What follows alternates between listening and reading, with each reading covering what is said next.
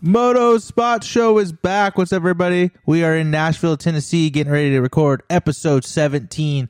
Huge thanks to everybody that listens to the show. Huge thanks to everybody that follows us on Instagram and gives us a shout out. So check us out, Moto Spot Show on Instagram. Also check out our sponsors, Spot Network TV. You can download the Spot Network app, so check those guys out. Also huge thanks to Works Connection, Bell Ray, Scott Goggles, and Motion Pro. Huge thanks to everybody that's on board with us. And like I said, episode 17 has been a really good one so far. We're going to get this thing started, and we're going to have some fun with this guest. He's been around the industry for forever. Ex-pro racer. His brother is on TV every Saturday night, now Tuesday night. But he's the real Blair in the family. Fastest racer, best looking, just all-around natural athlete. It's the Vincent Blair. What's up, Vincent? What's going on, dude? How are you? I'm doing all right now that you popped me up like that. Dude, you like that? Good. Daniel's going to send me a text, dude. He's not going to be pumped. He's probably already mad. Already mad. So, what's up with you? Already. What are you up to? You took the kids riding today on some Stasics, and how'd that go? It's going pretty good with them, actually. At first, they had a really hard time just because you know how electric bikes just have so much bottom end. They don't really, roll on very easily. So it took them a while to figure out how to use the throttle. But once they got that, man, they go pretty fast. They're hitting jumps, standing up everywhere, using the brakes, and doing everything correctly. And it always makes me wonder if I should get a motorcycle, but I'm so hesitant about doing that with them. Yeah. Just because of, the commitment it would take and, it's just everything that comes along with it. Yeah, it's a lot. But yeah, I mean, it's still a lot of fun watching them do it. And those Stasic bikes are so cool. The only problem, though, I think, is just, you're limited with the battery. Yeah. And when you put that thing on the fast mode and you have a kid that just never lets off on it, they don't really last very long. Yeah, probably like an hour or two when they're on full bore. Hour at the most, probably like 45 minutes. Maybe when you're like on the street, it's not as bad, but when you're like on dirt hitting jumps, it's just more friction, more drag, so it just drains that battery pretty quick. So you're just training them already out of the gate, 30-minute motos, just full ham. Dude, it was so funny. So the other day we built that little track, and I told my oldest one, Gio, he's 6, and I was like, you need to do 10 laps without sitting once, and he did it. It was pretty cool. Yeah, just to see if he'd push it or not. So, I mean, you kind of look at your brother and you see how the progression Evan's going through, and I don't know if Ari's on board, which people don't know Ari's your wife, so if she's on board with the kids riding or not, because she's seen what you've gone through, she's seen what Daniel's gone through, so, what does she think? Does she care if Gio or Ollie, get into it, or is she just, whatever they want to do? She's not too... she's actually probably more into it than I would be. Okay. But obviously I would be the one that would be, mostly in charge of running the show when it comes to riding and racing and all that stuff. But yeah, only because when we started seeing each other, started dating, and when we even got married, it was like the last 2 years of my so-called wannabe motocross career. So right. She didn't really get to experience too much of it, even though I did have a pretty bad injury one time. But, dude, honestly, it's just mostly personal for me, man. I didn't have the luckiest of motocross careers. My injuries were always kind of caused by, equipment malfunction or something weird happening to where it was like, man, that wasn't really my fault. Right. And then it just kind of got to me mentally. Yeah, I remember you kind of had one where a bike bogged on you off a lip, and that one was kind of sketchy. And then that happened a few times. Yeah, In fact, I'm recovering right now from a surgery, a pretty big surgery that I had in November to fix my right tibia from an injury I had when I was 15 years old racing. Shit. So yeah, so it's just lingering on me, but I'm glad I got the surgery because there was other issues going on, but they had to re-break my tibia and realign it and put a rod in it. Oh my God. Yeah, it was a tibial osteotomy and intermedullary rodding. That's what it's called. Yeah, for people that know, Vincent's a doctor, so he knows all these fancy terms. I'm not a doctor. He knows all these fancy terms. He's very educated. No. No, but I did have to go down that. I mean, I work in healthcare, so I know all that stuff. No, I know. You do x-rays on the daily, so you got to kind of be able to explain to the doctor. Daily. So you got to be like, hey, like this is not looking good here, here, and here. So good luck, doc. Yep. But anyways, I mean, like your racing career, I mean, you started what, 90, like going pro, what, 99, 2000-ish? Or what around, like around that? Local pro, I think how old was I? Yeah, around 2000, 2001. Yeah. Yeah, because I got my pro license when I was 16. I was wanting to be that kid, you know, that got their pro license right when you turned 16. That was kind of the in thing back in the day. Now it's kind of dragged out, like go as long as you want, usually. Yeah. Which is not a bad thing. But you had to apply for it. You had to get referrals and all that stuff. And I ended up getting it. And but I broke my arm right before the Anaheim round 1, like a week before at the Supercross track in Lake Elsinore. And then I took that whole year off pretty much. And then my first actual year racing pro, I was 17. That was 2004. Yeah. It looks like you raced St. Louis, Atlanta, and San Francisco in 04. So, yeah, all those ones. And then you made the mains at pretty much all of them that you raced. No, I didn't make the main until San Francisco, which was cool. It was my home race. Got in out of the heat. It was so nice. And then I think I started making them after that. And then Daniel and I, we decided to just road trip it, and we went back east and raced as many East Coast rounds as possible. And we managed to get almost all of them. And I qualified for a bunch of those ones. I don't think it was all of them, but I know it was like there was a bunch just in a row. And then we came home, and then I got a 450 and then raced Vegas on the 450 instead of a 250F. Yeah, and then that was the end of my first year. You guys always had like Yamahas with all black gear. Like it was easy to, like you guys like were the first guys to wear like all black gear. Yeah, that was the year we signed a contract with LBZ. They had that motocross gear, but they wanted to keep it, you know, edgy. So they had the studded belts and the barbed wire and all that crazy stuff. Yeah, just coming out, just full rockers. I liked it. Yep. But yeah, I remember San Francisco for sure. Like I kind of missed that race, dude. Like that was a cool stadium. I feel like I know. I prefer that over Oakland, 100%. Yeah, 100%. Yeah, that one was never really that great. Yeah, the dirt seemed a little better too, wherever they got the dirt. Yeah, I know. But dude, honestly, most of the time it was raining. I think 3 out of the 4 times I raced there, or 5 times, it was like downpouring. I've had so many mud races there. Yeah, you know.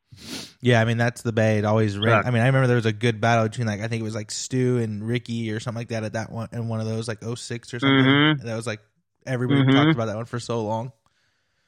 Mm-hmm. It was always, and that dirt does not like water, man. It gets slushy, and there's rocks. They have like pieces of like freeway in it. It's weird. Yeah, weird dirt. The San Francisco people they hated dirt bikes going across the bridge too with all the dirt on them. Like I remember the mechanics said like push it, like you they hated it, and the pits were so far away because you had to go across the water to get to the pits. It was awful. That's hilarious. But that's like hilarious. Did you have a favorite stadium that you wanted, that you like going to or anything like that? St. Louis, 100%. Really? Dude, it's crazy how that. I think your brother said the same thing, but it's crazy like the turnout on that one just keeps dying and dying. Like that one's just a weird stadium. I know. Well, I think it's because if you ride there, that is the best dirt. It's crazy. It's so tacky, like it should rut up, but it doesn't rut up. It just stays nice the whole time. It's the craziest dirt ever. And there was a few arena crosses we went to. Do you know what was a cool one? It's funny is the Nashville Arena Cross, right next to you, dude. Oh yeah, in Bridgestone, dude. That was an amazing track because it was just a little bit bigger than a normal arena cross, so they can add 2 more lanes. But it wasn't so big, kind of like how Reno was, where it felt more like a supercross. Yeah. Man, in the dirt, the arena cross crew always did pretty damn good with their tracks. But Nashville was so much fun just because then you get to enjoy the town after. And it's like it's like a small town kind of feel, even though it's a big town, right? So I just remember having a great time. The stadium was always, a little bit bigger than normal. And then the track was always good. The dirt felt good. I don't know. I'll never forget Nashville Arena Cross. That was always my favorite one. Yeah, I got to go to that one time, and it was actually really cool. Like, the track was good. Like, it was actually pretty aggressive. The whoops were big. And, like, it looked like everybody got to park inside underground, too. So it wasn't, even though it might have been cold outside, at least everybody was indoors for the most part. I know some of those rounds, like, you guys get screwed on the situations, but seems like everybody was able to have their stuff, like, right there. Yeah, dude. When you go back east racing anywhere, it's in the wintertime. It's so cold. It's snowing. It's freezing. And Arena Cross was always good because you can bring your stuff inside the building. That was always a plus. Yeah. You kind of had like the little gate separating everybody, but everybody was like right there. You kind of had your table, your pit chairs, and your toolbox. Yep. And it was just like a little like 5x5 area. Yep, exactly. Did you enjoy Supercross or Arena Cross more? Like, which one did you like? They were a little different to me. I loved racing Arena Cross because I was always in the main. I was always battling, top fives and top tens, and I think my best finish was a third. Okay. I got a podium. I forget where it was. No, I'm so stupid of me. I think it was in Ohio somewhere. But Arena Cross was cool because of that, and also because we became like a little family, even with just like the AMA crew and all the riders. It was just a great year. I only did Arena Cross one time, and that was in 2007. Okay. And it was just a lot of fun. We spent a lot of time in Ohio at Willard's house, and Supercross was what you wanted to be at, right? So whenever you qualified for a main or you did something really, really awesome there, you felt very accomplished. And I'm not saying that you're not accomplished if you're in Arena Cross, but right. It's just no matter what, you just got to face the facts that Arena Cross is not Supercross. And even if you win an Arena Cross championship, I mean, you talk to Jacob Hayes, right? He's won an Arena Cross championship, but he's pursuing Supercross. He knows that's where he wants to be.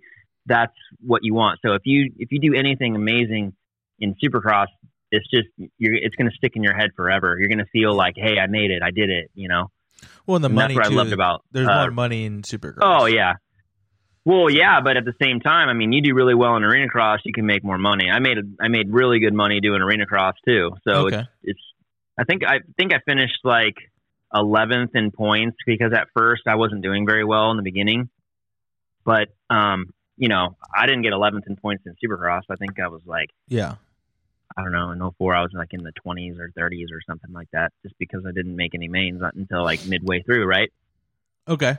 And it looks like, dude, in like 06, 07, it was you and Casey Hinton and your brother, and then you guys were doing main event the band at Arena Cross. Yeah, we were playing shows too. No. Yep. Oh my God, dude. Just little entrepreneurs just hitting the streets. It was crazy. That was a crazy year. Yeah, and our band played on Warped Tour that year. That was just a crazy year. That's probably a lot of fun year, man. That's I want to say, dude, honestly, playing shows, like big shows with the band was probably more fun than racing to me personally. Yeah, because it looks like you were 19, Casey was 17, so like you guys weren't even 21 yet. Oh my God. We were just on the road, man. Just living your best life. Daniel was like our dad. Yeah. We would just get him in trouble 24/7. Just doing stupid That's shit. Hilarious. Oh, yep. Does like anything stick out in your head? Like, do you remember any of that stuff, or was it kind of all of a blur? Does anything like stick out in your head? Like, you're like, man, I remember when we went to like Cincinnati and like Casey did this or Daniel did this. Like, does anything or something that maybe there's probably stories too you can't talk about, but there's one that was pretty funny. It was actually Nashville because it was the last round, so we had the big banquet and the awards and all that stuff. Yeah, and we had an open bar there, and I mean, I was a minor, but I would steal my brother's ID. We'd go out somewhere. But it was funny because Scott Metz, I don't know if anyone knows who Scott Metz is, East Coast guy. He raced Arena Cross all the time. He raced Supercross too. And, man, him and his mechanic would end up getting in a big old brawl at whatever bar we're at every single week. Well, that year at Nashville, it got so out of hand at this place because we started so early that night from the banquet. We ended up, I think, maybe like 20 or so of us that were staying at the same hotel got kicked out of our own hotel because it just got so crazy out of hand. I think like one person pulled their own heater out of the room. It was in the the elevator. People were running from the cops, and like it just got crazy out of hand. And I'm pretty sure that the AMA is not allowed in that hotel anymore. Allowed at that hotel for like forever because of that. And it's not even their fault. It's just because we were all there and a part of it, right? And this is like 05, 06 too, because like the money was good then too. This is before the crash, so like the money was like really good. Yeah, dude, those were the years. I don't know if anyone remembers, but man, a privateer would race a bike that had the best contingency program, and that was the year Suzuki had an insane contingency program.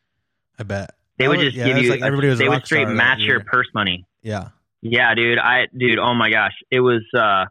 I think their contingency was for arena cross. They would match the purse payout. So if you get on like a podium, you're coming home with like $6,000-7,000 maybe. Damn, crazy. Yeah. And for a privateer, you're like, oh my god, I'm gonna pay my bike off right now, and then now you're ahead of the game. You know? Yeah, you just start stacking it, dude. It's crazy to look at some of these sponsors you had too back in the day, like.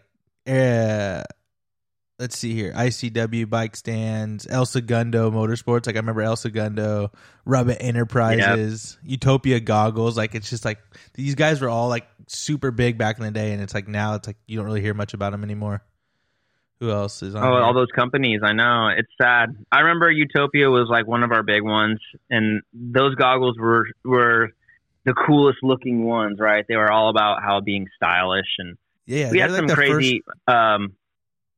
Go ahead. We had some crazy sponsors, and I think my favorite one I ever had was DC Shoes. I felt like I just made it, right? Like, oh my god, I get free shoes. Yeah, and that was not for very long, but dude, that was sick. I remember. I'll never forget that. I had them in 07, I think, and I was like so pumped because I got a code, and I just go to the website. I can order snowboard stuff, shoes, like whatever I wanted, and like I just went ham. Anything you want, dude. Yeah, I ordered like 100 pairs of tall socks that go up your shins, so you can look like a punk rocker.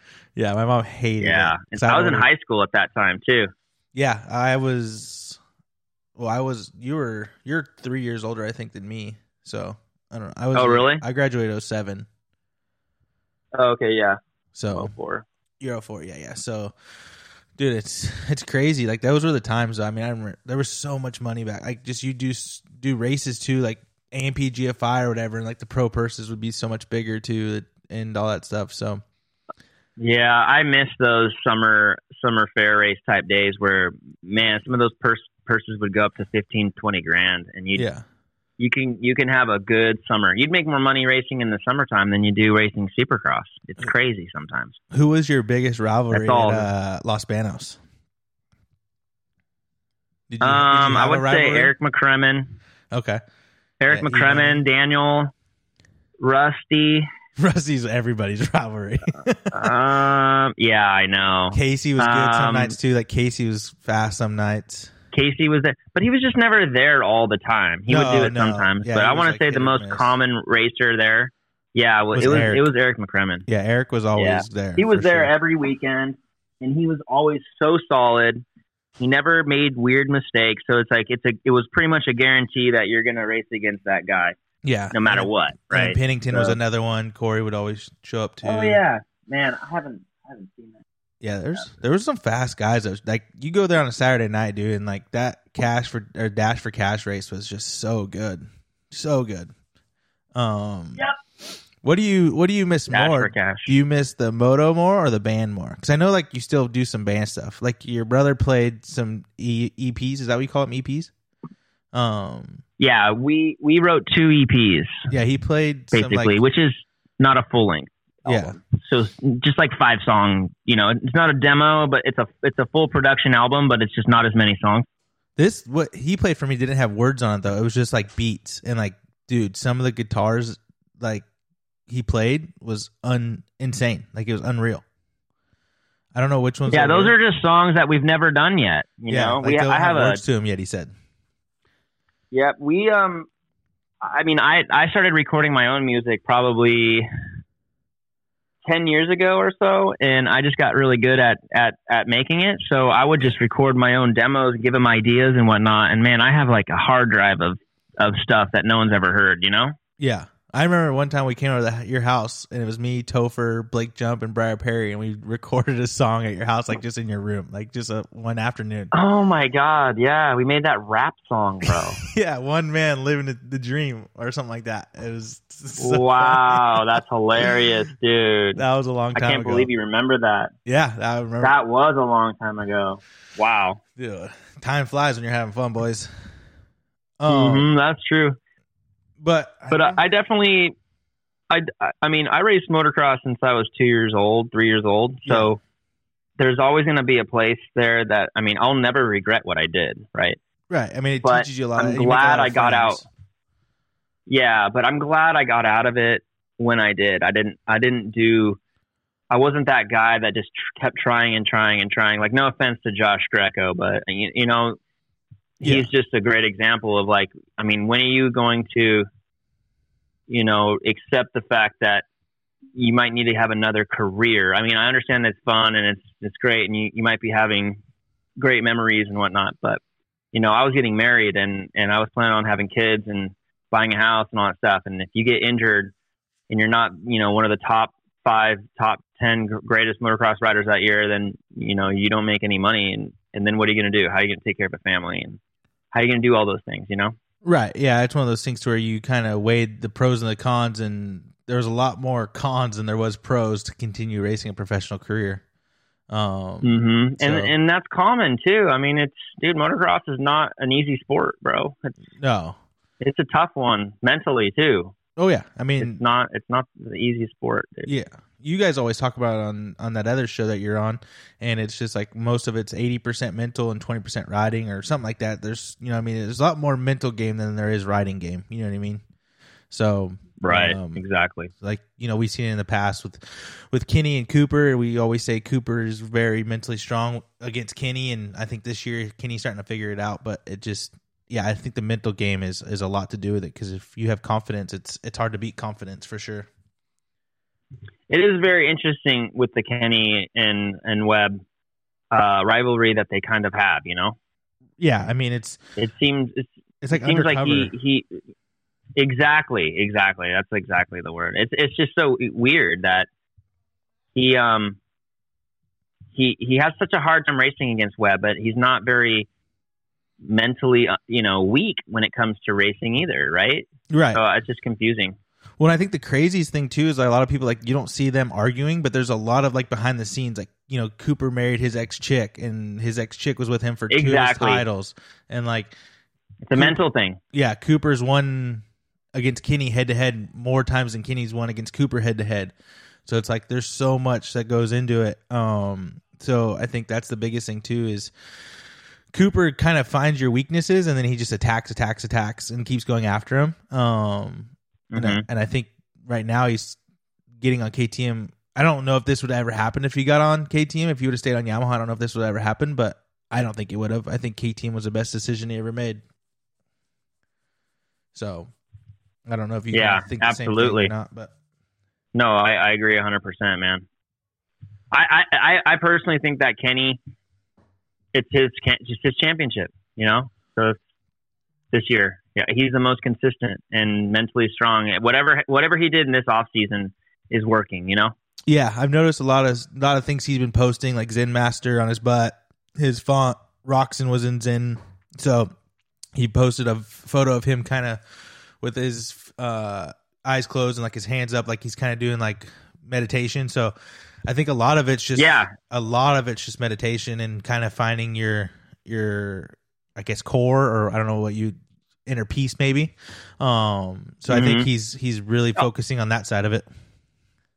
And there's one thing that maybe not a lot of people can ever really fully connect, which I feel like I can, is his injury.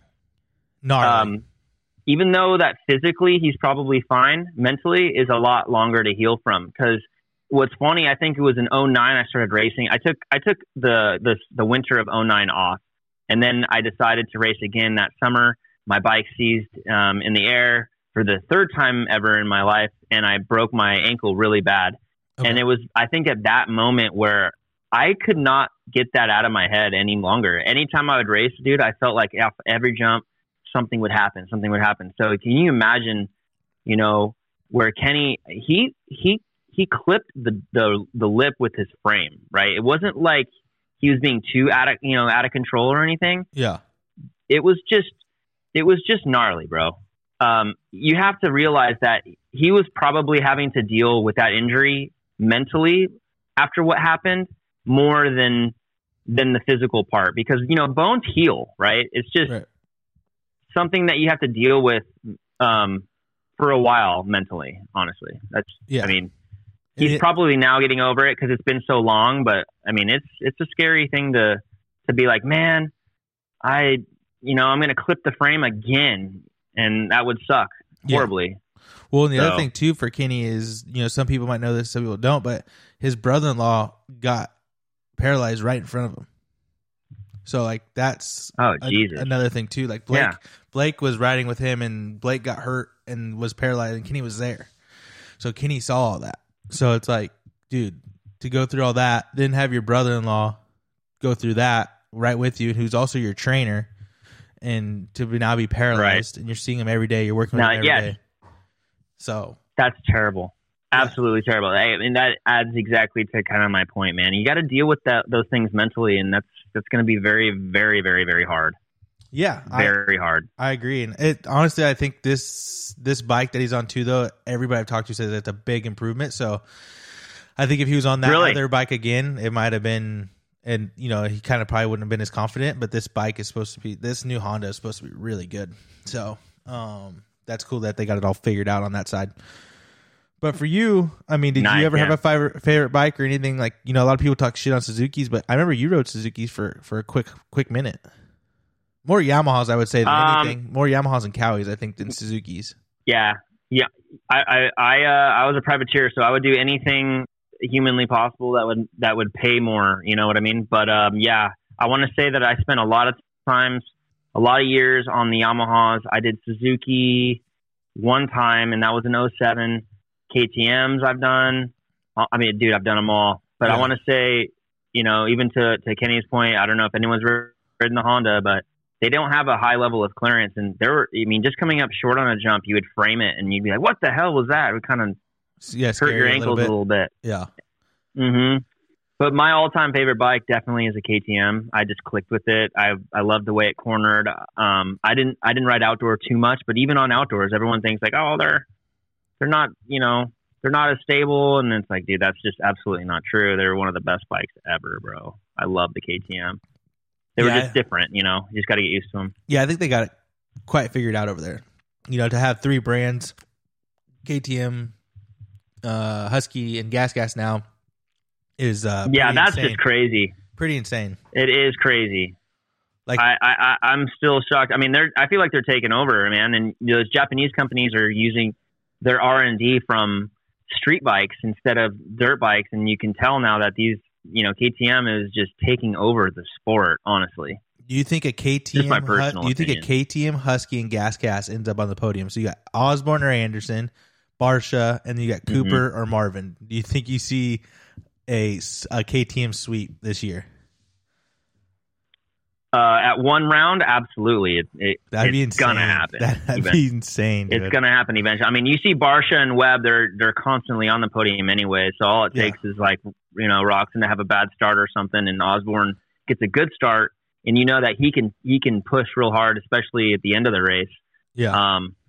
That could easily happen. And then, you know, Anderson too. I mean, he hasn't done, you know, an amazing round yet, but you could tell that he still has a lot of fire, and it's just so stacked in the 450 class. So those guys have to get a good start, or else they're not going to do well. I mean, look at Tomac. If you don't have the greatest start, dude, you're going to have a hard time. It's just too hard to work your way up through so many amazing, you know, championship winning potential riders, right? Yeah. It's just crazy how stacked it is to me.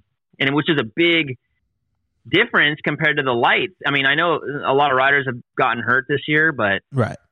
Just starting out, it was still a little bit, just a little bit not as stacked as normal, I would say. I mean, East Coast even though this is West Coast, but they've been around, everywhere. But Yeah. East Coast is usually known for the series that doesn't have as many riders, obviously. Yeah, this is kind of like a turning leaf, I seems think. a little. Like one of those things where now we're starting to have a premier 450 class. Like this is what people want. This is how it's going to help our sport grow. We're going to be on Tuesdays. We're going to be on Saturdays. And the premier class now is like stacked. Anybody can win. Like your 250 class is now your true like kind of regional class. It's not, you know what I mean? It's not like a class where everybody's looking forward. Like you are still looking forward to it, but this isn't what people pay to come to watch. You know what I mean? People are coming to pay for sure now 100% or not 100%. We don't say that on this show, but now for sure saying and seeing 450 class is like the one that you want to see. Like that's what everybody's looking forward to. Right, exactly. I wish it wasn't like that. Honestly, I don't understand. Really? See, I like it. Why it's such a weird. I don't understand why it's such a weird thing to realize. Like, oh, the lights class isn't as is important or something. But dude, a 250F is hard to race, and they're big bikes. And I kind of wish that both were kind of equal. I feel like it'd be better for the sport. That's just my personal opinion. Yeah. Plus, some riders are just better on them.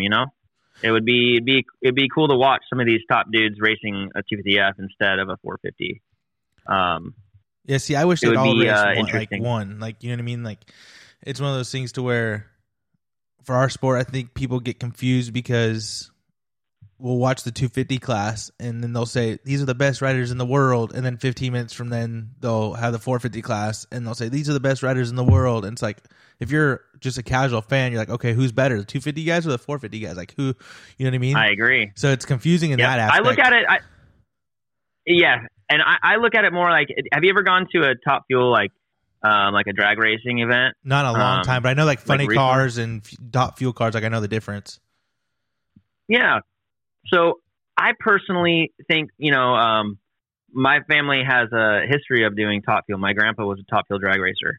Okay. But it was cool because, a friend of mine, Gary Selzy, he is Top Fuel champion or Top Fuel Jackson, but it was the funny car. But they didn't look at him as like something different, right? It was its own huge thing. And it wasn't like, oh, well, he's not on a Top Fuel or whatever. Yeah. And you're right. I think it would be cool to have both, right? Where they were all like, it was just, if you just treated it equally, right, then you could say that they're the best 250 rider. They're the best these are the best 250 riders. These are the best 450 riders. And you can have it be important. Yeah. Instead of making it seem like if you're on a 250F, you're just not good. I mean, we make funny jokes about Davalos and all that stuff, but the truth is it's stupid. It shouldn't even be like that anyways. He should be just rocking the 250 for his whole career, and it should pay well, and it should be a completely different gig. Yeah, because we have the outdoor series, that's a national series, and it's like we should just treat them the same. Like if you can do a national, if all the teams can go to 12 rounds of nationals, they for sure can go to 17 rounds of super. They're already pretty much going there anyways. So it's like just throw all the bikes on the rigs and go. Like you're already going there, especially now with this new schedule. If this sticks around, it's easier now than ever than to just make it one complete series, like one 250 championship and one 450 championship. Like the rigs are already going there. I mean, Star has half the parking lot anyways, so just have everybody just be there. So, dude, I agree. I agree. Yeah, it'd make the sport better. Yeah, for sure. I mean, what's really making our sport better, though, let's be real, is your Saturday night IG stories. Like. I was telling Daniel, God, don't even get me started. I was telling Daniel in Indy, I was like, dude, you need to get Vincent on. You need to just have him take over the main event moto like feed and go live. Like just make that a whole segment by itself.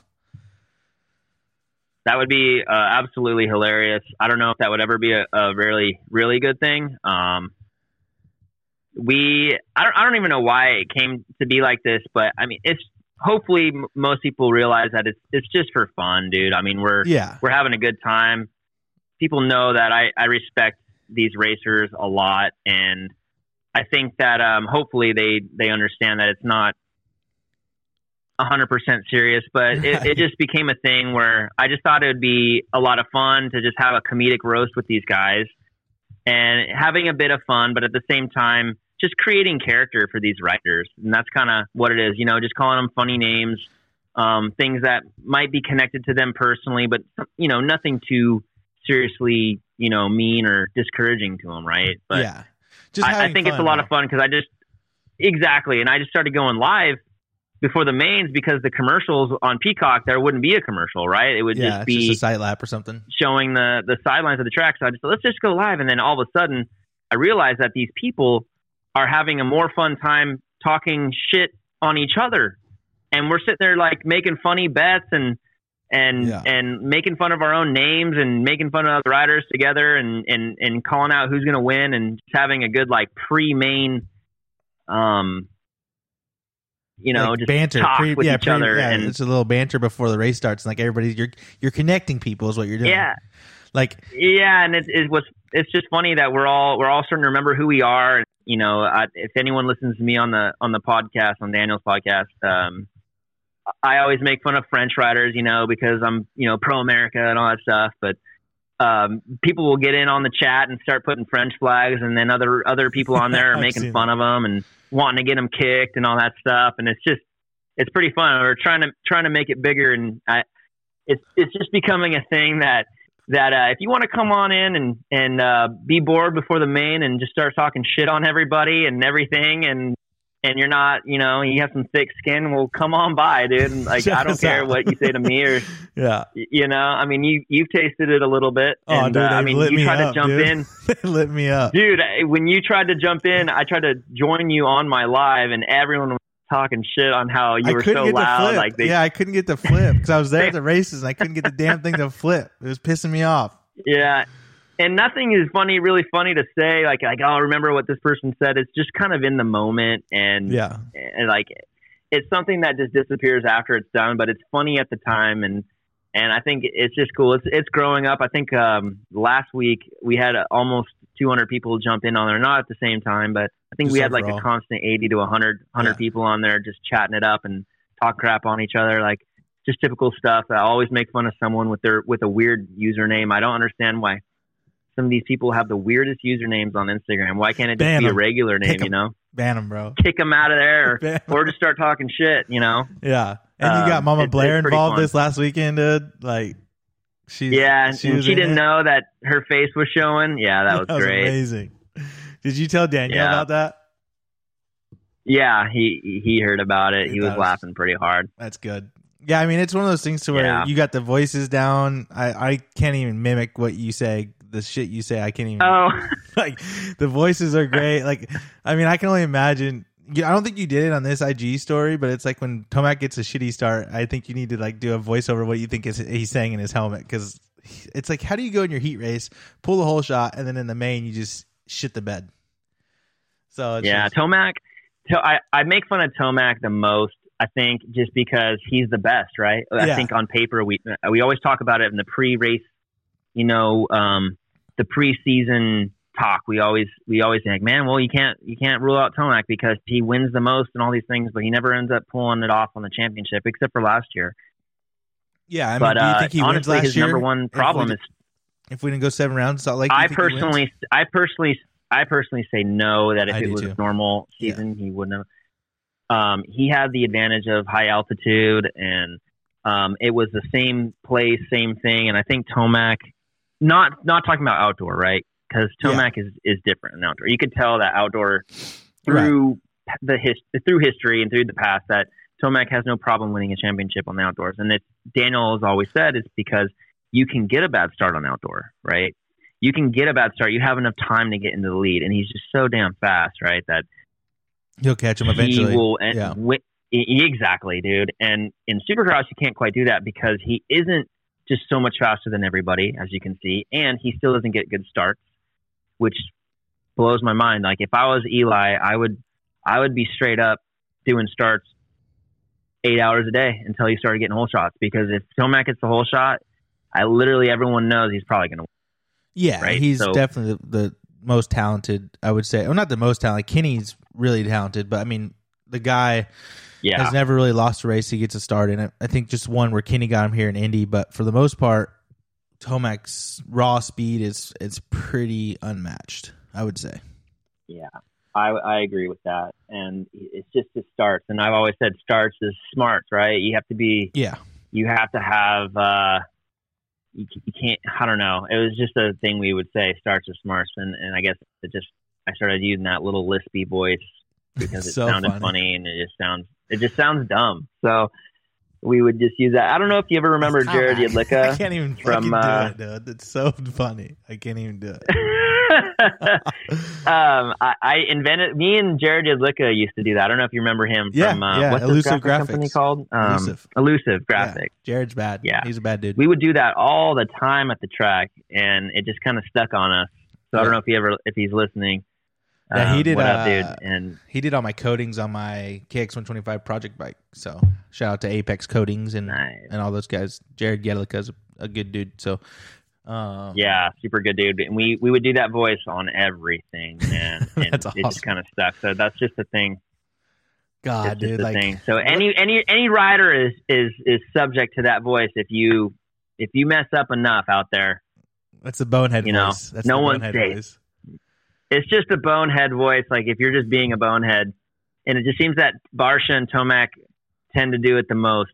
Yeah. So they inherited it. Are you blocked by Vince Freeze? I feel like I don't know. I feel like really. Yeah, I don't know. I haven't really had any crazy. You don't tag him a lot though, huh? You don't like tag him that much, or ever? No, I don't tag anyone. I'm not trying to. I don't want to start anything with anybody, and I also don't want to cause any mental distraction from them either. I'm, just as a rider to another rider. This, like I said, this is all it's just a comedic roast on riders. And I mean, if you want to get into it with Vince Priest, I'm sure he gets enough of it. Oh yeah. And as much as we make fun of him, and dude, if I was a racer, I would be so I'd throw my phone away. Too. I'd throw my phone away. Like I wouldn't even go on my phone. But the truth is, the dude tries so hard. Right, he works hard. Yeah, he's not a bad racer either. No, but I mean he's number 40. Like he's a good dude in the 450 class. Yeah, he's got a successful career in the sport. It's just one thing after another. You realize that his style of riding is very clashy when it comes to other guys because. Do you think he overrides the bike? Do you think he's trying to override the bike a little bit? No, I just think that his speed and his level isn't quite where the top guys are, and he always gets really good starts. Yeah. He gets amazing starts. So imagine if you're just, a second off or a half a second off, and you really, really, really want to win, you're going to do whatever you can. Like, you can't, get mad at the dude for trying to hold off these guys. But we as fans are like, dude, get out of the way. Because we just know that he's not going to beat these guys, but he wants to. Yeah. And that's where the clash happens. That's where the clash happens. Do you think the equipment that he's on is too good for him? Like, do you think he's on too good of equipment so, his confidence goes up a little bit because he's on such good equipment? I mean, maybe, but I mean, I don't know if Tony Alessi's team is like, I mean, they get factories. Is he the only rider with a 2021 Honda on that team? I'm pretty sure. Yeah. Okay. So he's testing all of it, and they didn't have enough. They couldn't get enough bikes from Honda and enough parts for everybody to be on 21s. And Vince is like a really good test rider, I guess. So they're having him kind of tweak the bike so they can get everything's dialed in for next year. Mm-hmm. So. It's just, dude, we live in a meme world. We do, where meme is life, dude, And Vince Freese is just one of those guys that makes it easy to put on memes and you feel bad for the guy, but then after the sixth time when you're not even on your bike and and the bike's landing on people, you start to wonder and you're like, man, maybe just cool off a little bit. And we watched last week. I don't know if he thought of it or whatever, but when he got that blue flag, he did what you're supposed to do. Yeah, he got over, let those guys through. Didn't cause any chaos, and I mean, I don't even know what he finished, but he's 15th. Always in the top 10, So yeah, he got 15th. Oh, he was in 15. Okay, something must have happened to him. He's usually doing better than that, and I mean, he's got 9. He's got top 10s. He's got Monster Cup. He's got 4th. He's got a 7th at Monster Cup. He's got a 9th at Salt Lake before. Like the dude, yeah, man, I would love that. Yeah, I mean, he's making good money. Yeah, he's making 6 figures right now for sure, riding his dirt bike, absolutely, not being a top guy. So, yeah. I mean, he's 17th in points. And healthy, too. So, that's really good to be 17th in points. Like, once Chisholm retires, he'll get probably, if he stays around for Chisholm to retire, he'll get Chisholm's number probably. Yeah, well, that's funny about Chisholm, man, because I watch him and he'll get in the heat sometimes, but he's usually in the LCQs. Yep. And not saying that's a bad thing or anything, man. I lived in the LCQs, and I remember it was 2010. It was the last year I raced Supercross. I was on a Cali 450 at San Francisco, and I was in the LCQ, and I was rocking third place, and me and Sleater, I think, kind of ran into each other. Chisholm caught up to us.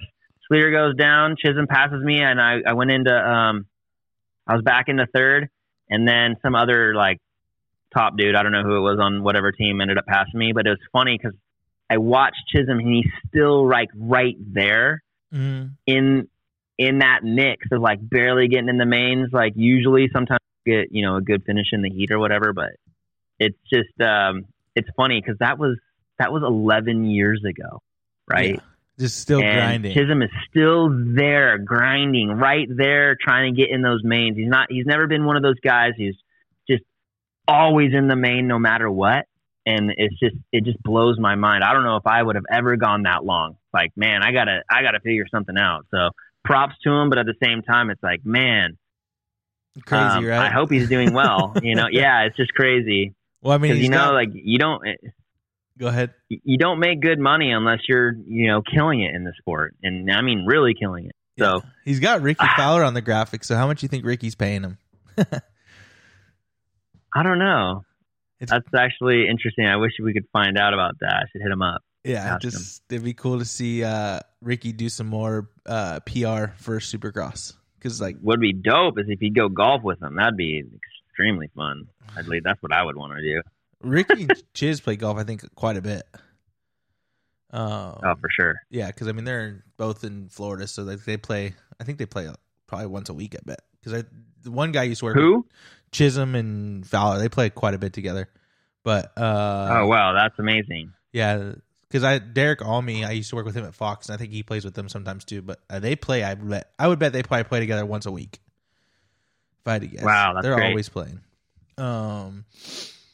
Lucky. But yeah, what was I gonna say? So speaking of just guys that are still doing it, he's not riding a dirt bike anymore. But Daniel, I mean, did you ever think he'd be behind the mic on NBC Sports talking about Supercross? Dude, honestly, I did. Or him doing something like that, because he was that guy that would always do commentating. It was funny. He would always mute the races on TV and pretend that he was a commentator. Stop and I'd always it. like make fun of him. Yeah, man. I mean, even when like little kids, we had toy dirt bikes and shit. Yeah, he would commentate like he was Art Ekman or David Bailey and pretend that he was one of those guys. He would do it all the time, man. He's always been really excellent at being off the cuff and he also does his work too. He puts in the time. He can get the stats in. And he's quick with it. And I don't know. It's funny. I've always thought that he was going to do something like that. Like, I mean, I'm not surprised. Let's just say that I'm not surprised he ended up being up there. Yeah, it's good for him too. Did you ever think he'd be like working concession stands and like cleaning tough blocks and taking tickets too? Like just doing it all. No, I don't know. Honestly, I gave him props just for racing long enough. I kept telling him, dude, you need to give it up, bro. Get a real job so you can take care of that family. But I'm proud of him now and starting his own business and stuff like that. So yeah, he's crushing it with Eagle Grip. I'm just crushing it with Eagle Grip. Yeah, we're actually in the works of trying to do something golf related too. Yeah, he told me about it. And, yeah, that'd be really cool. It's a great idea. I think it'd be cool to have some sort of cleaning solution. Yeah, because most people just use wet towels and you're just rubbing dirt and grease all over your clubs and your grips and stuff. I hate when they get wet and rubbery and then like the black gets on your hands. You know what I mean? Yeah, like absolutely. when you have bad tape. So it's like when he told me about that, I was like, dude, that'd be super impressive. Like, because I know you're friends with Cole and Cole's dad's at Cobra, so if that all works out, that'd be really cool. I'm trying to get him. I'm trying to get him some stuff going at WPS too, so I hope that works out for him too. Oh, cool. That's awesome. Yeah, I mean, we gave him some of the wipes and they loved it. And I would go to the golf course. I was a member at a course near my house and I would just let people I played with try them out, and they couldn't believe how amazing the club heads were. It gets the grease and the dirt out it just makes them less slippery, right? Yeah. So it's a good grip in your hands, and it's not bad on your hands either. So I feel like we're onto something, but Daniel's just so busy, right? So it's just gonna take time. Well, Daniel mentioned to me something about you. He said like you're very like passionate about something. Like when you get onto something, like you go 100 miles an hour and you're all in. So like for you, oh yeah, I'm OCD. So for you, do you look back and think if you would have done that with moto, do you think it would be a different career for you? Probably, yeah, for sure. I don't know. I don't know. When did if that happen for you? Did that happen and, after like high school or college? Like when did you like get more OCD? I kind of always had that thing going on. Okay. With me, I was just very OCD about things. But with motocross, I would be OCD. I would be feeling amazing. I'd be in the gym training, and then an injury would happen. It would just a punch right into the gut. Yeah.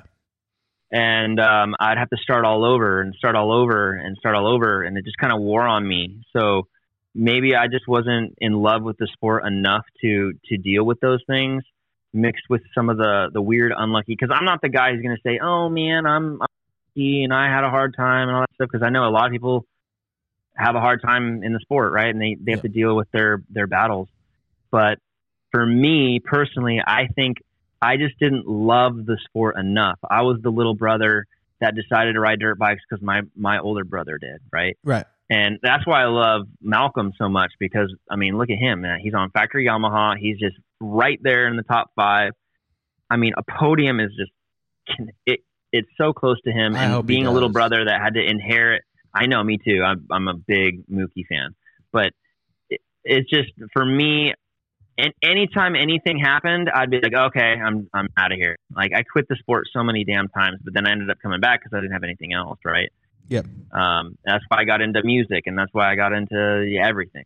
But yeah, I want to blame myself that I didn't get as far in the sport, only because I just didn't love it enough to deal with the battles that the sport comes with.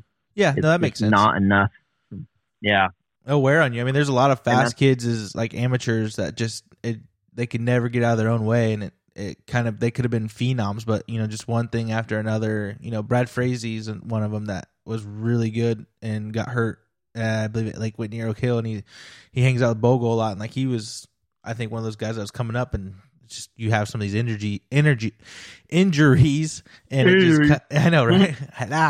And it ruins everything for you. Like, it's crazy. But it is what it is. You know what I mean? You just got to move on. And I think for you found something in the medical field and you crushed it. And now you're in the golf world, and it seems like you're decent at that too. Yeah. So I think Mike Mason's got you covered, but it seems like you're doing pretty good. Yeah, Mason's been playing for a long time. He's helped me out a lot, trying to get me to figure out how to play the sport.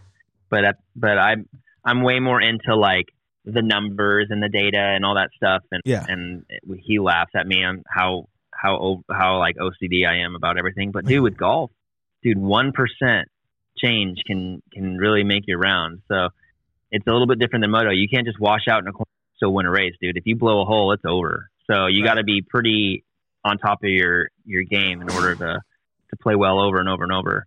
But the one thing I loved about golf was it was kind of like moto, where it's your own sport. You're not really relying on anyone unless you're playing like a team match or something. But golf in general, it's just you versus them. But then it's also kind of weird because you're actually playing the course. The weird respect and the weird etiquette that these people have with each other, right? You could be going against someone that you're trying to beat, but they'll say, good shot right after, because the truth is you're kind of going against the course. Yeah. And there's nothing you can do to stop someone from playing a good round. So why would you just, be a dick about it? It's a cool scenario. And I kind of fell in love with that. And then at the same time, it's just such a cool sport, especially for my kids. You know me, I'm only 5'8". So with my kids growing up, they're not going to be the best basketball players. They're not going to be best baseball or any of those things, because most football or whatever, there's going to be those taller kids. And they're going to be little guys. Dude, golf is golf's pretty dope, and you can play that shit when you're 80 years old, and when you go to the golf course, you're going to be driving home most likely. You're not going to end up in a hospital, and unless you drank too much or something. But the last place guy in golf makes 7 figures. You know what I mean? The last place guy in a 450 main makes $200. Yeah. So if you qualify in the top 125 in the FedEx Cup that year, if you're a PGA Tour pro and you get your card the next year, you're usually making over $1 million. Yeah, and all you have to do is show up. Yeah, dude. If you made the cut over and over and over, I mean, you get last and you make the cut. I think it's like $70,000 that week, right? Just in purse money. So it's a completely different sport, bro. And yeah.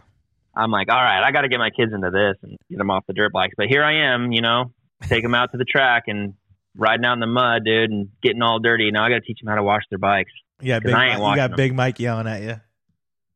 But dude, I ain't.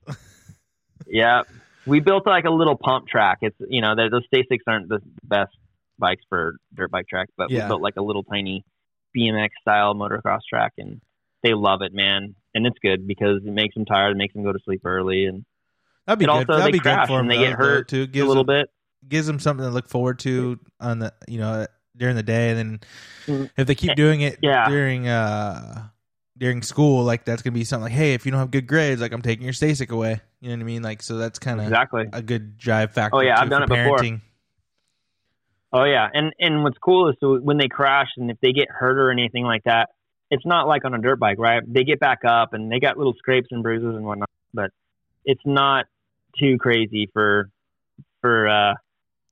them, and I'm okay with that, right? I wouldn't stop them from doing anything, obviously, but I'm just not going to promote it. Like, hey, man, this is what they do, and this is what you could do. I know, right? If they had a Stasic class, maybe that'd be funny. So like speaking of Stasics, right? Like your kids are 6 and 4, 6'5". What are they? Mm-hmm. Yeah. So like for us, Gio turned 7 in May, and then Ollie's 4. Yeah. So like we didn't have that growing up. So like, what do you think are some crazy differences from today's world compared to like when you and I grew up? Besides just the Stasic, like the racing, even the racing too. Man, I don't know. I don't think I was talking to Daniel about this, but dude, I forget who it was, but we always say that. I'm sure every dad says this. Man, if only I had what you guys have when we were kids, right? These bikes are so crazy. If I was a little kid and I had one of these things, I would probably never get off of it, Yeah. And now that they have those KTM 50s and they're electric, it's just they're sick little bikes. I mean, we grew up on PWs, man, and those were the sick frames bikes, would break. Right? Yeah, the frames would break when you jumped them.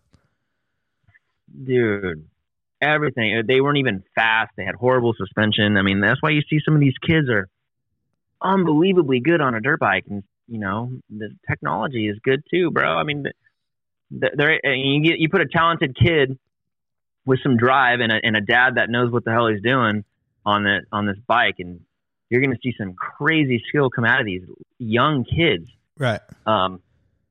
Something that we probably never could do, even if we were just as talented, So you think the future is strong is what you're thinking. Like you think these kids coming up, there's going to be some gnarly dudes coming up, or do you think it's going to be the same where like they kind of weed out? You're going to get your 2 or 3, or do you think we're going to have like 5 or 10 coming every so often? I mean, the Vincent in me that wishes that there was more than one phenom. I personally believe, as much as I love James Stewart and Carmichael and even Pastrana, like those phenom kids, Villapoto, who dominate so bad, Dungey, over and over and over. I mean, to me, that's not as good for the sport, just because when you have that, it's kind of boring to watch. Like, he's going to win. But at the same time, they always revolutionize the sport a little bit, right? Mm-hmm. They change things. James Stewart changed the sport. Carmichael changed the sport. He turned it into a different sport. McGrath changed Supercross forever, right? And maybe like me versus McGrath at when we were both 15 years old or 16 or 17 might have been equal, but I was a generation behind, right? I learned from that. Mm-hmm. So yes, I hope that there are like phenom types, but I really, really hope there isn't just one. I hope there's a bunch coming in. Because I mean, can you imagine if the lights class right now was stacked to where getting top 10 was an accomplishment in and of itself? You know, where 10 guys that could win, that would be amazing for the sport, incredible for it. I think that's why this year is hyped up even more, just because we're like, who's going to win tonight?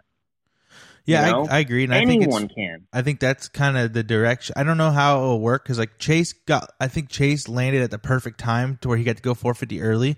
But I almost wish we almost made it to where that was like a thing, like where Jet will be 3 years, 250, 2.5, boom, 450. You know, Craig should be 450 next year. Jeremy Martin should be 450 next year. Like, I think we're starting to see a pattern now where the talent's going to start to dwindle away a little bit in the 250 class. Move up quicker. Yeah, and we're going to just have a lot more talent in 450. Like, the privateers are going to slowly get moved out, unfortunately, which sucks. But for our sport, we need that. We need more guys that are marketable in the 450 class.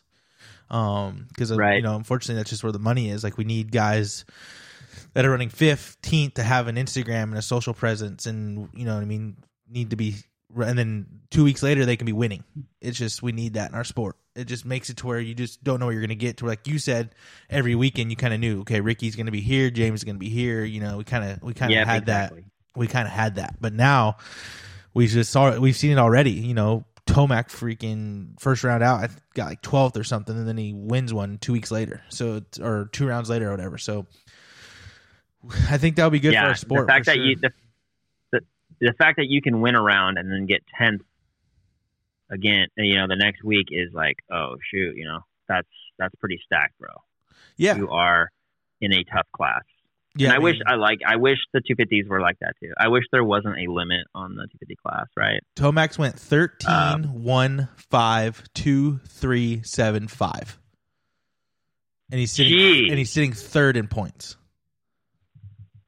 That is crazy, man. That is insane. So let me ask you this. Like, okay, so I just rambled it off. I'll say it again. Okay, so he went 13, 1, 5, 2, 3, 7, 5. Yeah, but round 1 was kind of weird for him. Everybody round 1 was that weird. Was a bad. Nobody knew what Houston 1 was going to bring. Everybody kind of is that thing. But for you, we're 7 rounds down, right? Like, when is that? 1, 2, 3, 4, 5, 6, 7. So yeah, we're going into round 8 this Saturday. Dude, like, what do you think's going to happen? Do you think Kenny's going to be able to hold it together? I mean, we're not even halfway. We just reached pretty much halfway. Not even halfway, no. Saturday will be halfway, pretty much. Round 8. Like, everybody says the season starts after Daytona. So do you think we got one Orlando this weekend, then we got a week break, and then we got Daytona. So do you feel after Daytona we're really going to see this championship and who our front, or do you feel like the front runner guys are already starting to pop up, like your Rocks and your Tomac and your Webb? Like, do you feel like those are the only 3 guys that can go for a championship right now? Yeah, I want to say, like I said, I think that this championship is Roxon's to win. Okay. He's showing that he has the mental capacity to be there. It's almost like he's almost playing Dungey's playbook, right? You know what? He could easily get a second. He'll accept a second place, but him riding like that is actually helping him win, which is very interesting. Right. But yeah, I think right now with the way things are, I would say it's pretty safe to say that Roczen is probably gonna be the guy everyone's trying to beat. Only because he's just been consistent, right? He hasn't had those random 13ths or anything like that, right? He's just there. Yeah. But yeah, that's what happens. It just happens every year. It starts dwindling down to the guys who are probably gonna be the better ones. You'll still have some outliers though, right? Yeah. You know, anyone can still win, and I want to see Anderson win one. Like, I bet you $20. I thought he was going to win one. I know you were betting. I was so bummed, so like, because he looked looked so good in practice, so good in his heat, and then he just comes out and shits the bed and gets a Tomac start. Like, it's bummed me out. Yeah. But like, dude, just a heads up. Man. So Roczen last year went 6, 1, 2, 1, 3, 6, 3, 2, 1. So wow, that was like 1, 2, 3, 4, 5, 6, 7, 8. So yeah, like he was pretty consistent last year, and then we kind of saw him shit the bed at the end of the season. So Right. Okay, so you think that might happen again? I don't know. I hope not. I don't want it to, but I'm just saying he started off last year pretty good. Like he went 6, 1, 2, 1, 3, 6, 3, 2, 1.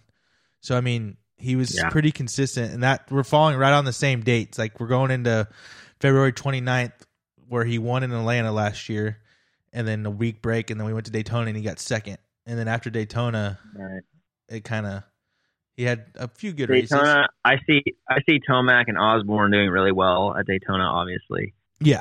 I'm more shocked on how Osborne has been this year. I thought he would be better. I agree. I thought he would have been winning. He was going to already win a race already, yeah, or at least be a front runner. You know what I mean? Like he's been so all over the board. But see, starts. Yeah, starts are huge. Start. And I think starts are so huge when you have so many guys. Let's see. Yeah, dude, he's went 10, 10, 9, 5, 7, 10, 3. So we'll see if he starts getting on a roll, because like this is kind of what happened to him last year. When he got a podium, he started getting on a roll. So I think he needs that. He needs that confidence. And a lot of, your brothers mentioned it. A lot of people have mentioned it. There's no Bobby Hewitt over there at Husky this year. You know what I mean? So I don't know if the team dynamic is different. I don't know what's going on. Yeah. I've talked to Dean Wilson's mechanic. I've had him on the show. It was a really good episode. He says the team morale is really fun over there, still really good. So I don't know if that's an issue or not, but I would hope not. I don't think it is, but it's just kind of, you look at Anderson, you look at Osborne, you look at their 250 guys. Like they haven't. That Husky team was a top running team, and now they're just kind of settling in. They're not really lighting the world on fire. Yeah, and that's kind of a bummer, because that team was always pretty on fire. But I'm looking at the points right now, and for 450, and Webb can easily, this isn't over for Roczen. No, right? Definitely. No, for sure. But I still agree. I still believe that he's the guy that is everyone's chasing after, right? He's proving. That's why he has the red plate, right? Barcia, I thought he was going to be that guy, but then he's a one man band, dude. He can only get it once, I guess. One DNF out of these top three guys, and we have a series back in our hands. Because the top three, like if you're looking at the points, the top three are kind of taking off. You can kind of see it. Yeah. AC, AC's too far back. Dude, last weekend hurt him, dude. 10th last weekend. He didn't. He's just. He's not quite there yet. No, he's still fighting an injury. So once he gets to 100%, but yeah, he's still fighting his elbow for sure. I think once he gets everything dialed in there later here in the season, I could see a win out of him before the year's over. Yeah, I think sure. Who do you think gets on a win first? Him, Osborne, or I don't know, another guy, or Marvin? Him, Osborne, or Marvin? Who do you think gets a win first? So AC, Osborne, Marvin. Osborne, dude. Well, AC proved that if he gets a good start in the main, he still kind of doesn't get it. Right. But Osborne, dude, that dude charges from the back of the pack. He's charged a lot, yeah. Yeah, if he can get a top 3 start, and a couple times and get used to that beginning speed, I feel like he would be the guy first. I would say I put my money on Osborne. So put me 3 glasses of wine, and all hyped up on a Saturday night. I'll start yelling like, other people to get that podium, dude. Don't be betting against me when I'm buzzed, dude. Don't take advantage of me, bro. I'm not. Don't do it. I'm not. Oh, so speaking of points, check out 250. We got Colt above Craig. So Craig's still in it. Joe's back there. Joe's out. Jet's out. But I mean, Jet just got another win, so we got 10 week break, 2 rounds left. I mean, does Colt pull this off? I mean, he's handsome. He would look good on a poster. He's gorgeous. I mean, I'm proud of Christian Craig's performance. At first, I thought, like, why is his hand hurt? I watched his crash, and it was so odd. Like, why is his hand so bad? And I don't know if you saw the picture he posted of it all swollen. That's insane. And that's his throttle hand, right?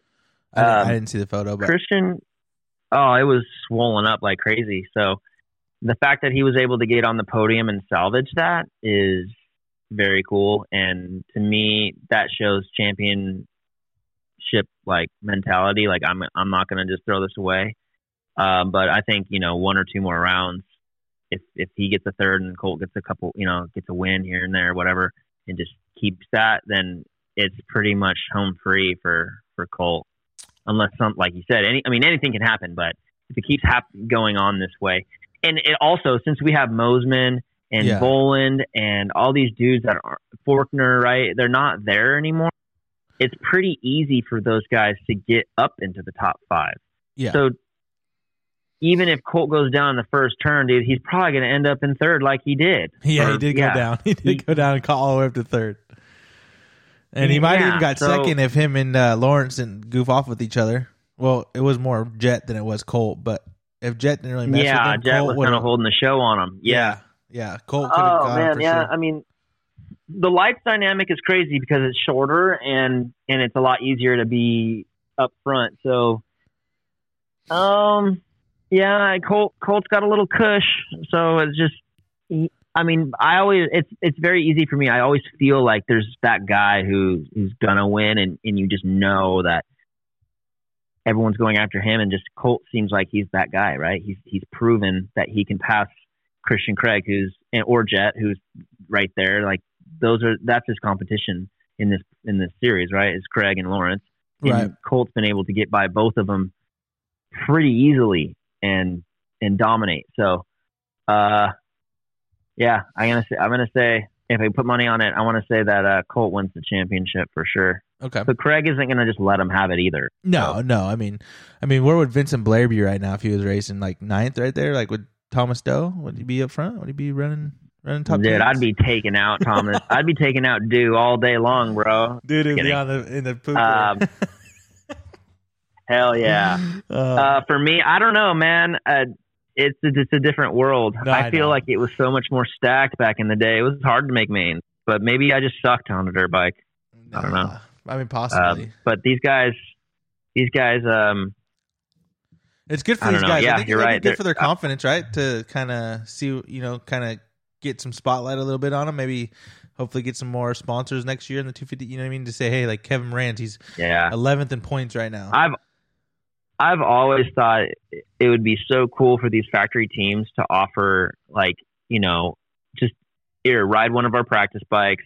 Yeah. And we're not going to pay you anything, but we'll put your number on this bike and you can ride out of our pit. And like, how cool would it be if every single team gave one privateer a spot there? I mean, you'd have, 15 spots or so. Yeah. Just have the bike on the track. He was just, I don't understand why, like, these guys, like, they have 30 bikes and crates that they never open, and you could easily just put another number on there and let this dude like race Supercross for free under their tent and enjoy that. And it'd be good for their team too. I'm not saying it's like a welfare ride or anything, because these guys are great riders and they're doing the work and they're trying to get the sponsors, but you know how amazing it would be if they can just get on one of their practice bikes or something. I mean, yeah, like Thomas Doe is a champion in Europe. Like, he easily could have hopped on one of those bikes. Exactly.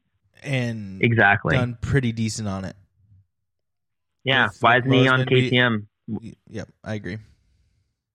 Why can't he just have, ride one of their practice bikes and ride on the test track with them? I don't understand that. I still don't understand that. Yeah, we'll probably never know why. I mean, maybe Daniel can ask TK, Tyler Keefe, and see if we can get an answer on that, but it just seems like... I always theory craft with Daniel about stuff, and we get into it, but we just know that it'll never probably change with the way that it's ran and the people that are so old school in these team managers that are just around forever, right? There's no innovation involved. It's just the status quo over and over every single year, and people are bored. They're getting bored, and they just need. I've always felt like they just needed to do something different, something better, make the sport cooler.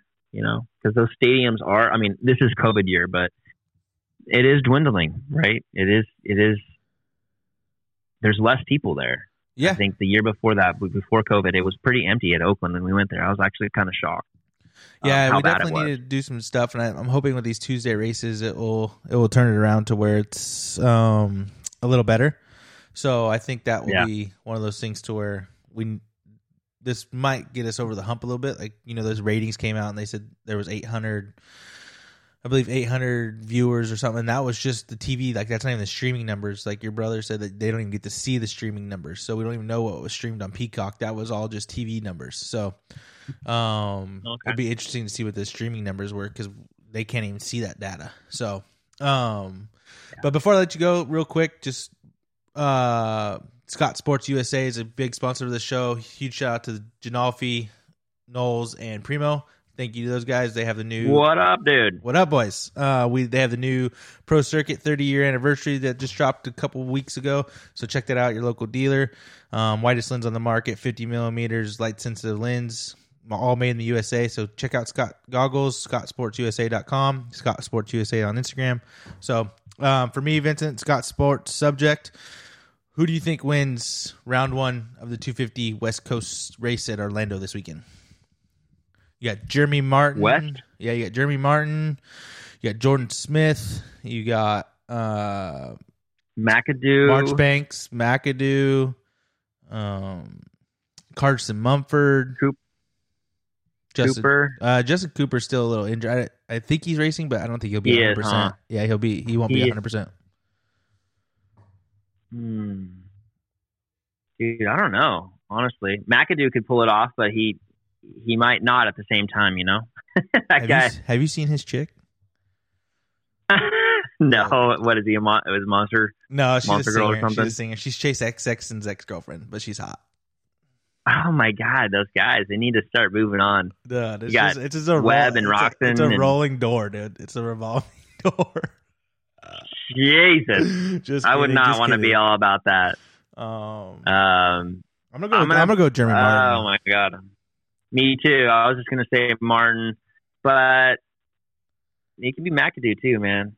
And dude, as soon as McAdoo gets things completely dialed, I feel like he's gonna be insanely good. Right? Have you seen Alex Martin riding? Personally. Dude, Alex Martin is looking good. Granted, he puts thousands of laps on in Florida, but dude, if he gets a start, he could be a threat. Oh, for sure. Always. Just the whoops. It depends how big the whoops are. Yeah. I think it's cool about how it came along for him. Yeah, because he was racing when you were getting out of it. Like, he's been in a lot of people forget. Like, they give Marty Davalos shit, but Martin's been in the sport a long time as a 250 rider. I know. I was going to say, he's a little... He's the same thing as Davalos. Just still in it.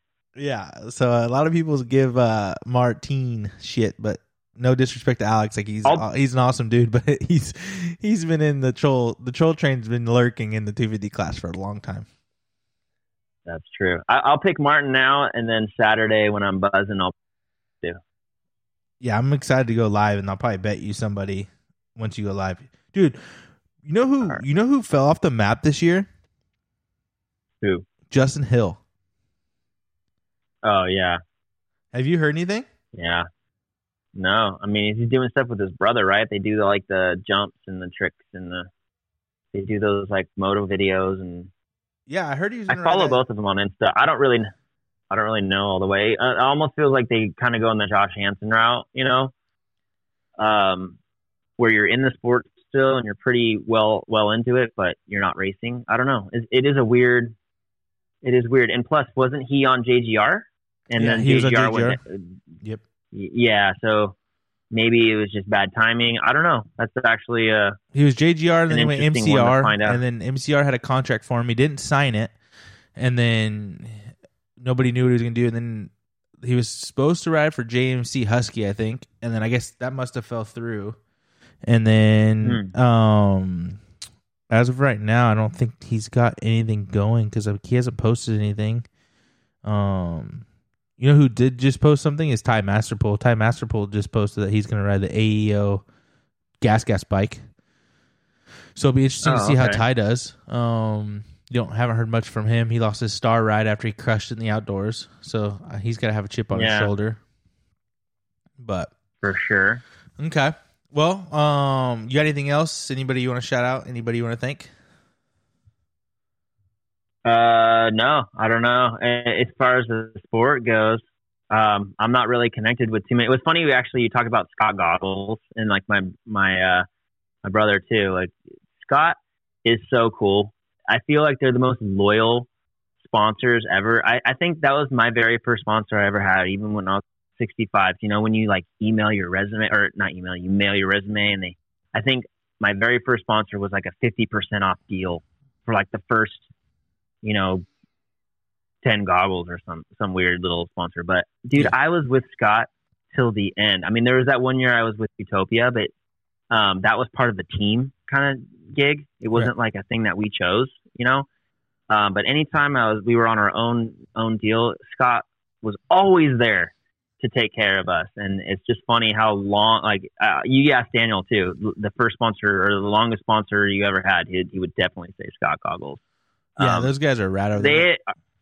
They're so rad, and for long term, I mean, how many people have they gone through business, taking over their company or being a part of, repping and whatever, and every single person, they were so cool. They always kept sponsors with older riders. If someone new came in or whatever, they're just good people. Yeah.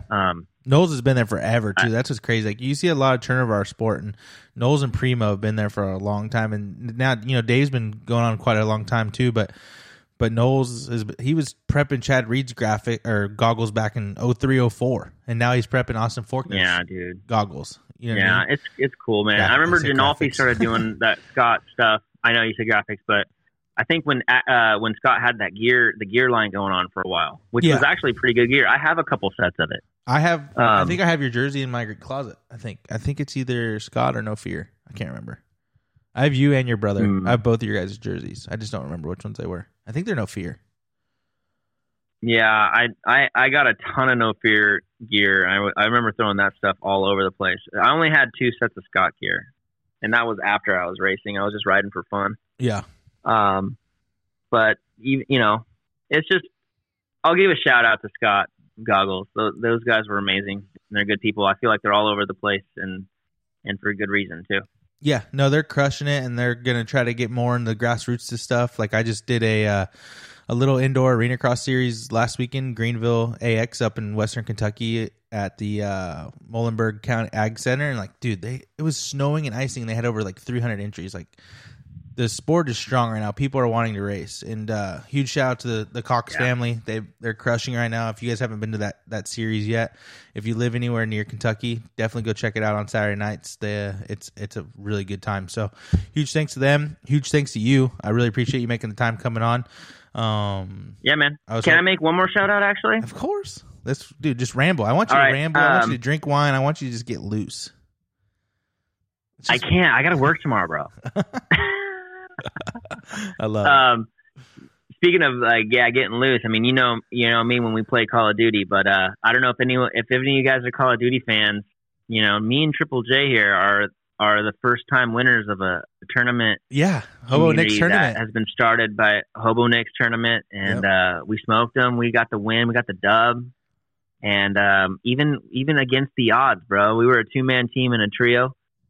But it's pretty cool because I've been working with Hobo Nick, and it's that tournament community is growing. Dude, he had almost 20 teams. Huge. Yeah, it's getting huge, and we have a couple things going on in the works of possibly doing live stream commentating of the tournament and jumping around other people's streams and interviewing people like on the Discord channel. And I mean, these are paying tournaments. So you can win some money if you have a squad and you're good. And it's funny because COVID and Call of Duty kind of came together at the same time, right? Warzone blew up, and I feel like everybody plays this video game, and it's a cool community. We've been developing a handicap system, so you don't have to be amazing at the game. It's kind of like based on golf, right? So if you're not as good, if you have a low kill death or whatever, you're going to get a multiplier to add on to your points. So you're going to compete against really good players and really bad players, subjectively about, in the big group of things. We're not going to mix people up into separate groups. It's everyone. but you're going to get a handicap applied to your team's, kill death. And that's why I think it's growing, because there's a lot of people that play this game casually and then they want to experience how fun it is to play a tournament. I mean, when we played that tournament, we were hyped up, right? And we can't go and play some high level tournament and expect to win, but with this one that we have set up, anyone can win, and it's been a lot of fun. So I want to just give a little shout out if anybody is interested or want to check it out, or you think you have a squad that might be down to play. We play on Friday nights on 8 Eastern or 8 Central. Yeah. Pacific. Yeah, Pacific. Yep. It's Pacific. It's really fun, guys. It's growing, really and yep. Yeah, and the future of it is we're expecting to do live streams of the tournament and jumping around other people's live streams. So like if you want to stream your gameplay, we'll jump on it and commentate with it and make fun of you guys when you miss all your shots and get downed out in the open field, or if you win. So anyways, if you guys are interested, check it out, or hit Triple J up, or hit me up on Insta or something. Give me a DM and. Yep. Check me out, guys, at Triple J533 on Instagram. I'm Vincent Blair on Instagram. So slide into either our DMs, and honestly, it's a great way to meet people. I've met some amazing people on Xbox. It's crazy how it brings people together. The gaming community. Yep. Your boy Shane. You guys are boys now through Call of Duty, and he pulls a whole shot, and it's that was so cool. Yeah, I mean, it's cool. Like a lot of these racers are normal guys, and we all like to have fun and talk shit to each other. So, it's been a really good year. 2020 was a shitty one, but it was fun to meet some people and kind of get away from the motocross stuff and do something else and have that competitive spirit, not be so serious. So I really enjoyed it so far. Exactly. And that's what I'm going to go do right now. I'm going to go hop on COD and play with some buddies and see how it goes. And I would say I would invite you, but you got kicked off again because you're a cheater. So you're out. Stop it. I can get on right now. Let's go. But cool. Well, thank you again for the time. Thank you to our sponsors, Spot Network TV. Huge shout out to those guys. Check out the app, Works Connection, Bel-Ray, Motion Pro, and of course Scott Goggles. So please check all those guys out. If you have any questions about their products, just shoot me a DM at Motospot Show or at Triple J. I'll be gladly to answer it. Also, again, please support your local dealer. And again, Vincent, thank you so much for the time. I really appreciate it. Yeah, man. I appreciate it too, man. I'm pumped to be on. Yeah, no worries. Make sure to post when I post it, share it, and we'll blow this thing up. Let's do it. All right, buddy. Have a great night. Thank you. Tell Ari thank you too. You too. Will do. All right, cool. Thank you. Later.